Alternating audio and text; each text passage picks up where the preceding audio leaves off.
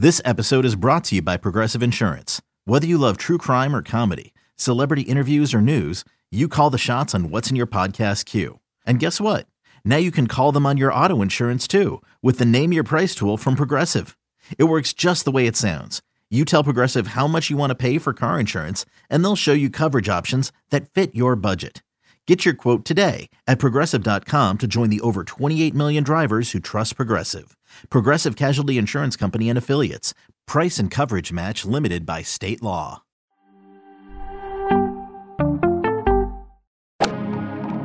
Freaking first cut. Golly.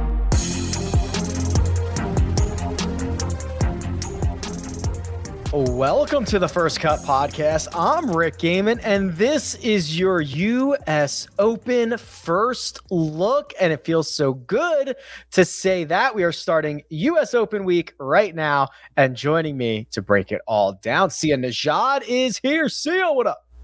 I've built all my lineups, Rick. They're all incredible because it's major season, and I'm going to win all the tournaments. It's so obvious. It's true. It's not true that you're going to win all the tournaments, but it is true that we don't have to say, oh, wow, well, when the pricing comes out on Monday or when the odds come out, they're already there. We can talk about them. And also joining us to talk about them, it's Greg Ducharme. Greg, good to see you. Have you guys thought about what you're going to do with your $1 million or more? I've already spent it. The US yeah, Open? I spent mine too. Yeah. All right. Anything cool? Anything you should Nah, share? I just blew it on stupid stuff. Yeah, no, I gambled. I took credit at a casino, and it's all gone. Oh, okay. Can't possibly go wrong. Gentlemen, here it is. The U.S. Open at a historic icon. I don't know what we're going to call it. I love Torrey Pines. I love everything about it. It is, I guess it's not as rare recently, but it is also a course that we've seen host a regular event this year. So we can talk about that. But really, Greg, I think the star of the show at a lot of major championships ends up being the course. The last time we saw Torrey Pines, 2008, we know how that turned out. We got one for the ages. Tiger over Rocco Mediate on a Monday. He holds the putt and regulate. I mean, just like it's almost, I almost don't want to go back to Torrey Pines because it's very unlikely that we get a finish as good as we did 11, 13 years ago. I don't know. Well, there's one storyline lingering out there that could possibly create a better finish. I really think there's only one. Can I guess? Yeah. It's got to be Phil winning it, right? Right. Okay. I mean, the 2008 Tiger Woods victory at Torrey Pines was, I have it ahead of Phil's PGA win this year. I have it ahead of a lot of majors. It is definitely a top 5 major for me with Tiger's injury and Rocco wearing red on Monday. The fact that they had an 18-hole playoff on Monday. I think it actually went to 19. It did go to 19. Yeah, 19 holes on Monday. Tiger can barely walk, and he makes the putt. You never forget what was happening on 18 in regulation on Sunday. Like he hits it into the bunker. He's slamming his club. Then he hits his layup into the rough, and you're thinking, oh, he's not gonna. I can't believe he's not going to make birdie. He's taken us this far on this journey, and he's going to let us down. No, he's not going to let us down. He gets it to spin out of the rough. Like you hear him say to his caddy, Stevie Williams, I got no chance with this such a small window. And next thing you know, the ball's backing up on the green. Like it was. And then the putt and the call and everything was epic. So it's very likely that we're let down in comparison to 2008. But I still think it's a very interesting U.S. Open venue.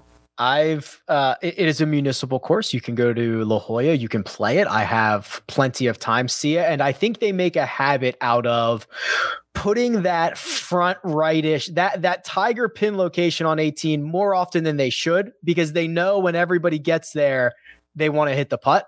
And if it's not in that pin location, usually one of the caddies or whatever will throw down a tee in that spot and say, here, have at it. Because everybody wants to hit that putt that Tiger rolled in on Sunday. There's no question about it. I mean, it was epic. And it's funny you mentioned putting, just because I know that's going to take center stage at this particular tournament as well. Poana Greens. Let's talk about it. Torrey Pines, the South Course. So the differences, Greg, the differences between what we saw at the end of January and what we will see this year for the uninitiated. One course. We are not rotating between the North Course and the South Course like we do at the Farmers Insurance Open. Also, number 6 used to be a par 5. Now it is a very long par 4, and it is playing to a par 71. And of course, that rough will be the storyline, Greg. It'll be, we've already got the dropped ball in the fairways video or in the rough on Twitter, guys trying to extract themselves from these lies. That's going to be a major part of this storyline. Yes. And look, rough has a funny way in the game now.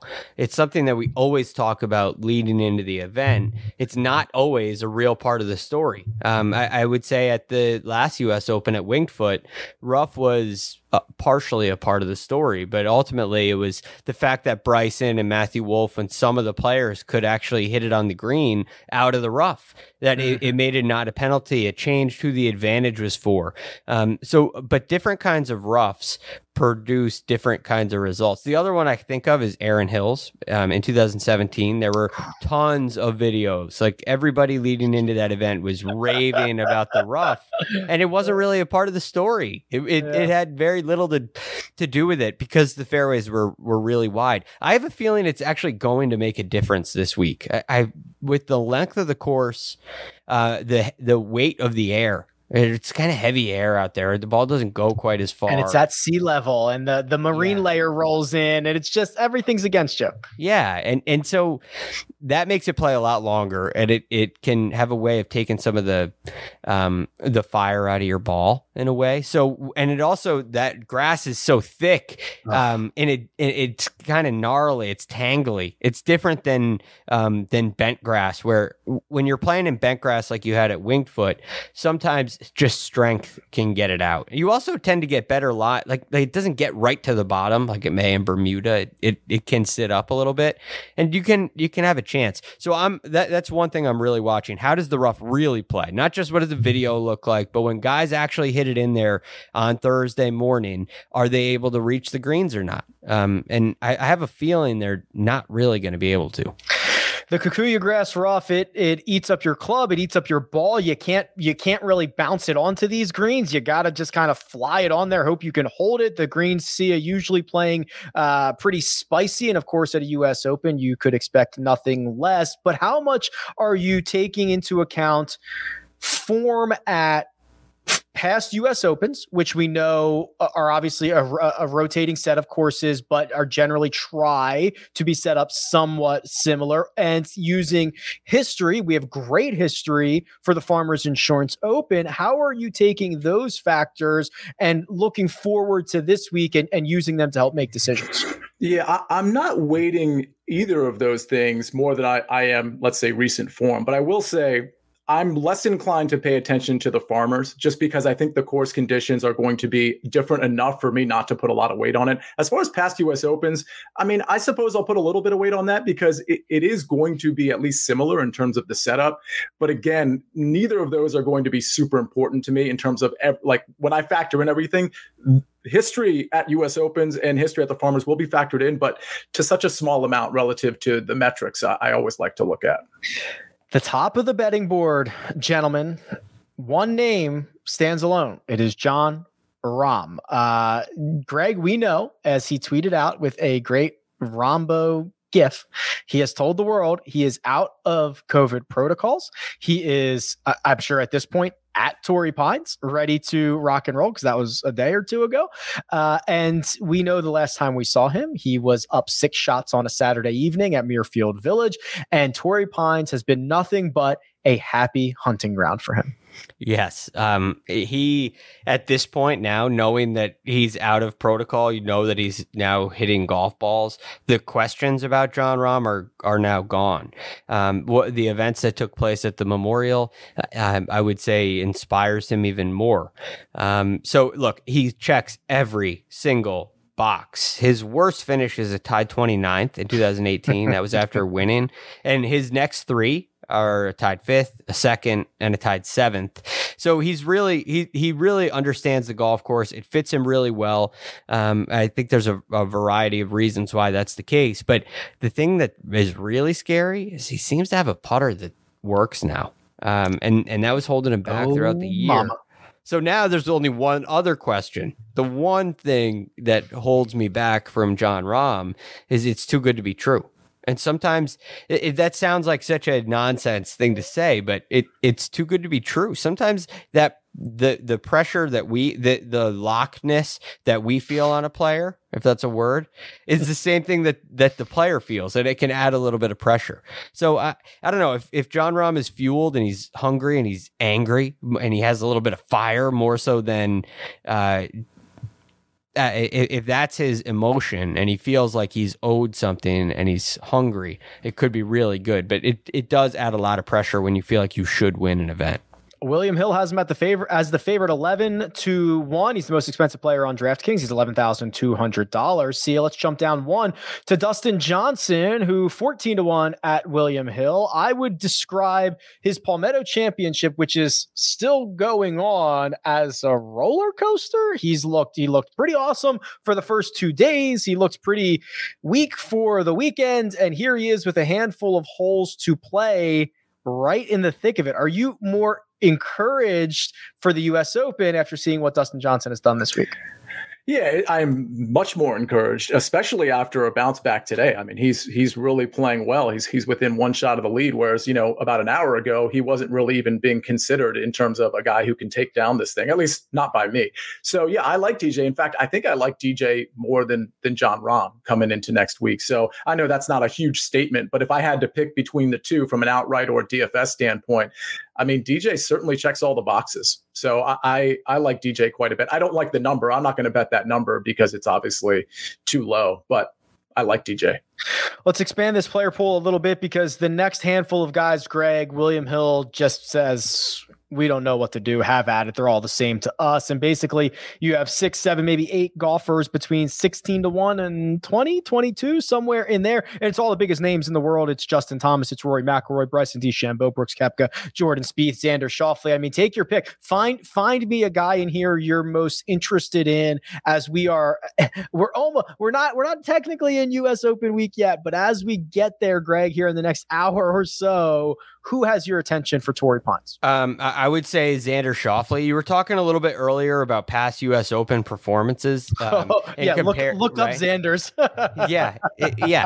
So this is the thing. If you have a great U.S. Open resume and it's consistent, it tells me that you have the mindset to handle a U.S. Open, obviously the skill set to handle a U.S. Open. If it's inconsistent, that might mean the course fit plays a bigger role. But in the case of Xander Schauffele, he's done it at Erin Hills. He's contended at Shinnecock Hills. He's contended at Winged Foot. He's contended at a variety of different style courses in U.S. Opens. And so my mind goes right to mindset. And I think Xander has a great mindset and a great game makeup for U.S. Open. And then you go to Torrey Pines. It's a home game for him. Could add a lot of pressure. He missed his first 3 cuts. He missed 4 of his first 5. 4 of his first 5 cuts. But this year, he comes in tied second. So maybe something has turned. Maybe he's figured out how to get over the home game pressure. A little bit more comfortable with the golf course, which is hard to say because he's comfortable with it. He knows the place. It's just I think he said he's played it 100 times or something like that. He said he's played it a ton. Yeah. So what does that mean? Is this going to be a place that? Does he like it? That's kind of where I think we're going to find out. But he's the guy because of his where he's from, his game makeup, and his U.S. Open consistency that really has my interest. All right, see, we start to get a little bit deeper here. Will Zalatoris at William Hill is the first of the golfers in the 30s, and he's the only golfer there. He's 35-1. Then you drop to the 40s, and there's a bunch of names there. It's Webb Simpson, it's Terrell Hatton, Shane Lowry, Louis Oosthuizen, Justin Rose, Daniel Berger, Scotty Scheffler. Obviously, a lot to digest there. Is any one of them catching your attention this early? I really like Scotty Scheffler this week, and I was a little confused by his number at William Hill. I believe it's 40-1, correct, Rick? And I thought that number would be a little bit longer on Scotty Scheffler, maybe in the 45 or 50-1 range. But I do like Scotty Scheffler both in DFS and the outright market. Another guy I might like, at least in that range, is probably Louis. I think Louis's been playing really well, and I think he'll play well on this course, in spite of the fact that obviously he's not super long. Here's what we're gonna do. Let's get some good clippable content that will make us look silly in a few days. Let's each pick. You got to pick somebody to win from the top, and then somebody to win like 50-1 or longer. All right. So think about that for a second. While you're thinking about that, I'll give you mine. So I'm actually going to start. I'm going to start down low. I'm going with Adam Scott, 66-1. Coming off a T16 at Muirfield Village. His best results recently have been on the harder courses. I like to use Riviera as a pretty decent comp because it's a West Coast hard course with Poa annua greens. That was his last victory. So I'll go with Adam Scott at 66-1. And then at the top, this I find much more difficult. I'm going to go with, and this certainly cannot burn me on the Sunday before the week even starts. Oh, God. You know how bad I want to pick Tony Finau? I'll take Tony Finau. He has been phenomenal at Torrey Pines. He's been good enough at US Opens. I'll take Tony Finau. You think, Rick, you think that Tony Finau coming down the stretch on Sunday of a US Open is going to hold it together? You think this is the time he holds it together? We're overdue. What he does, right? I hope he's like in the lead by one and just keeps hitting great shots. We're well overdue for, if you know what I mean. Like it's at this point, it is a statistical anomaly that he has not won golf tournaments with how much he has put himself in contention. So I'm not even sure a lot of these non-victories are even his fault. There have been plenty of times he has shot a 68, a 67, and not won the golf tournament. And we've seen other guys. I forget who it was most recently, but I think I tweeted out, I feel bad for Tony Finau because the guy shot 73 and won a golf tournament. I forget who it was a couple of months ago. It's just Max Homa. I don't know. No, because Tony should have stole that one. Should have won that one. It just, listen, golf's weird. And when Chesson Hadley snaps this Puerto Rico Open curse for real in a few minutes, Tony Finau's going to have it available for him. Interesting. Rick, I'll go next. And right. By the way, I speaking of Tony Finau, just real quick, his number is still like kind of low. What is he, 28-1? I mean, for a guy who's never won outside of the Puerto Rico Open, I mean, Rick, no offense, but I feel like guys like you are driving the number down because he should be like 35-1 at this, but the guy doesn't win. I know, but you're an influencer, my friend. Take ownership of that. So anyway, listen, I on the short end, I'll give you Victor Hovland, 25-1. I think it's a good number for Victor Hovland. I think the form is good. His U.S. Open history is pretty good considering he's only had a couple cracks at it. The long shot I like is 70-1, and that guy just won. His name is Jason Kokrak, and he suits quite well for this course. And I'm going to definitely be playing him in both DFS and in the betting market. There you go. I like the Kokrak play. He's having a great year. So my long shot is at 66-1, and he's playing right now. And it's Harris English. I knew it. Yeah. I think his game is so good. He had a bunker shot today that was just so good. His short game is awesome, and he performed really well last year at the U.S. Open, and basically a bizarre lost ball at number one put him in real harm's way. But the thing I like about Harris is he's healthy right now, and it's kind of surfacing now that after Century Tournament of Champions, kind of in that Masters time frame when we were all saying what's wrong with Harris English, there really was something wrong. His back was bothering him, and now if that's healthy, that's back, it seems like it is. He seems to be really free in his motion. I think he has the game and the mentality to contend in a U.S. Open, so I really like him as a long shot right now. As I get up near the top of the board, I mean, I have this funny feeling that Brooksy's going to come out and perform really well. There's a lot of reasons to say no. I kind of feel like, how long can this last where he misses a cut and then nearly wins or wins a major? How long can that go? I don't know. But I got to go. I think I just said it's Jon Rahm. It's got to be Jon Rahm. He's just playing so well and has been all year. And the only difference between the Memorial, what we saw in those 54 holes, and what we saw earlier in the year is he didn't make any putts. He didn't make any putts this year. Maybe it has been his best ball striking year of his career, and he's been a great ball striker his whole career. His iron play is better this year, and the short game and putting have let him down, which had prevented him from winning. But I think he's got those things figured out, and I don't think they're problems. And so I think he's gonna do the expected. When do the tee times come out? Usually Tuesday. Still, we know everybody's in the field. Let's go. Get them out already. You know? Are you going to the Brooks Bryson thing at this point? Okay, so here's the question. Will they pair Brooks and Bryson? This is the only opportunity to do it.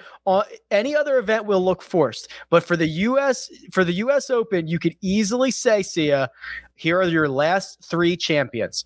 Brooks, Woodland, Bryson. A lot of tournaments do that. Easy excuse here. Can you do that to Gary Woodland? Who cares? This is every single one of these pairings is handmade. Like, who cares? Play golf. I think they're going to do it. By the way, Gary Woodland's 80-1. I like him too. I'm just throwing that out there. Greg, will we see it? Will we see these guys paired together on Thursday and Friday? I say no. I also say no. As much as I hate it, I think golf is generally a wet blanket. I don't know if I'd go there, but you got to consider a couple of things with the things that have been going on with fans of late. Not just Bryson and Brooks, but what happened at the PGA Championship, the lack of control of fans. You also look back at the U.S. the history of U.S. Opens, and they've got a good thing going right now. The last 2 U.S. Opens have been very well received. There has been very limited drama, and things have been good for the USGA. And this is an organization that took a ton of heat, basically, since 2015. And I don't think they're going to go and make a controversy like this, pair those two together, have an incident with fans, and have a disaster on their hands. I think they really need to be careful here. And as they're building their brand to be one that's looked at in a positive light again, and they're doing a nice job of it, I don't think they can take on that risk. That's probably true. Although this is just my it's just the last chance you get. Otherwise, it's just gonna have to happen on a weekend by just the chance of it, because any other time you forced it, this would be your last opportunity to do it. And if we miss it, we don't get it until it happens on a Sunday in the final. Well, I was going to say, maybe that's the storyline we're looking for. Maybe it's not Phil. Maybe it's another playoff, but with Brooks and Bryson. What if okay, let me figure this out here. I don't want this to happen, but let's say weather rolls into La Jolla. Things are looking iffy on Sunday. They say, you know what, we got to play three balls on Sunday. And let's see who's the top of the leaderboard. Brooksy, Bryson, Phil in a final group on Sunday at Torrey. My head would explode. My head would literally explode. I would not be here for the post round recap. That'd be amazing. I think Twitter would shut down. Yeah, it would definitely break. Golf Twitter would be just over overrun. All right. Well, we've got a Palmetto Championship recap Sunday evening. Us 3 back on Monday to do the DFS breakdown for the US Open. Tuesday's your Megapod, maybe some special stuff in between. But for now, let me thank producer Jacob. Does all the hard work behind the scenes. That right there, that's Sia Najad. You can find him on Twitter at Sia Najad. Greg Ducharme, you can find at The Real GFD. And you can find me at Rick Run Good. This has been The First Cut, and we'll catch you next time.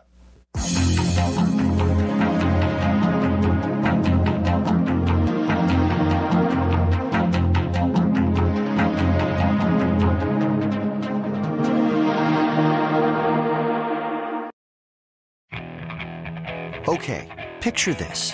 It's Friday afternoon when a thought hits you. I can waste another weekend doing the same old whatever, or I can conquer it. I can hop into my all-new Hyundai Santa Fe and hit the road. Any road. The steeper, the better. Because my all-new Santa Fe is available with H-Track all-wheel drive, so I can hit the trail without a worry in the world. Heck, with 3 rows and best-in-class rear cargo space, I can pack the whole family in with all our gear. We've got available dual wireless charging for our phones, so we'll never lose touch with civilization, and we won't lose touch with the primordial power of Mother Earth. So which is it? Waste the weekend or do something a little more epic? And conquer it in the all-new Hyundai Santa Fe. Visit HyundaiUSA.com or call 562-314-4603 for more details. Hyundai, there's joy in every journey.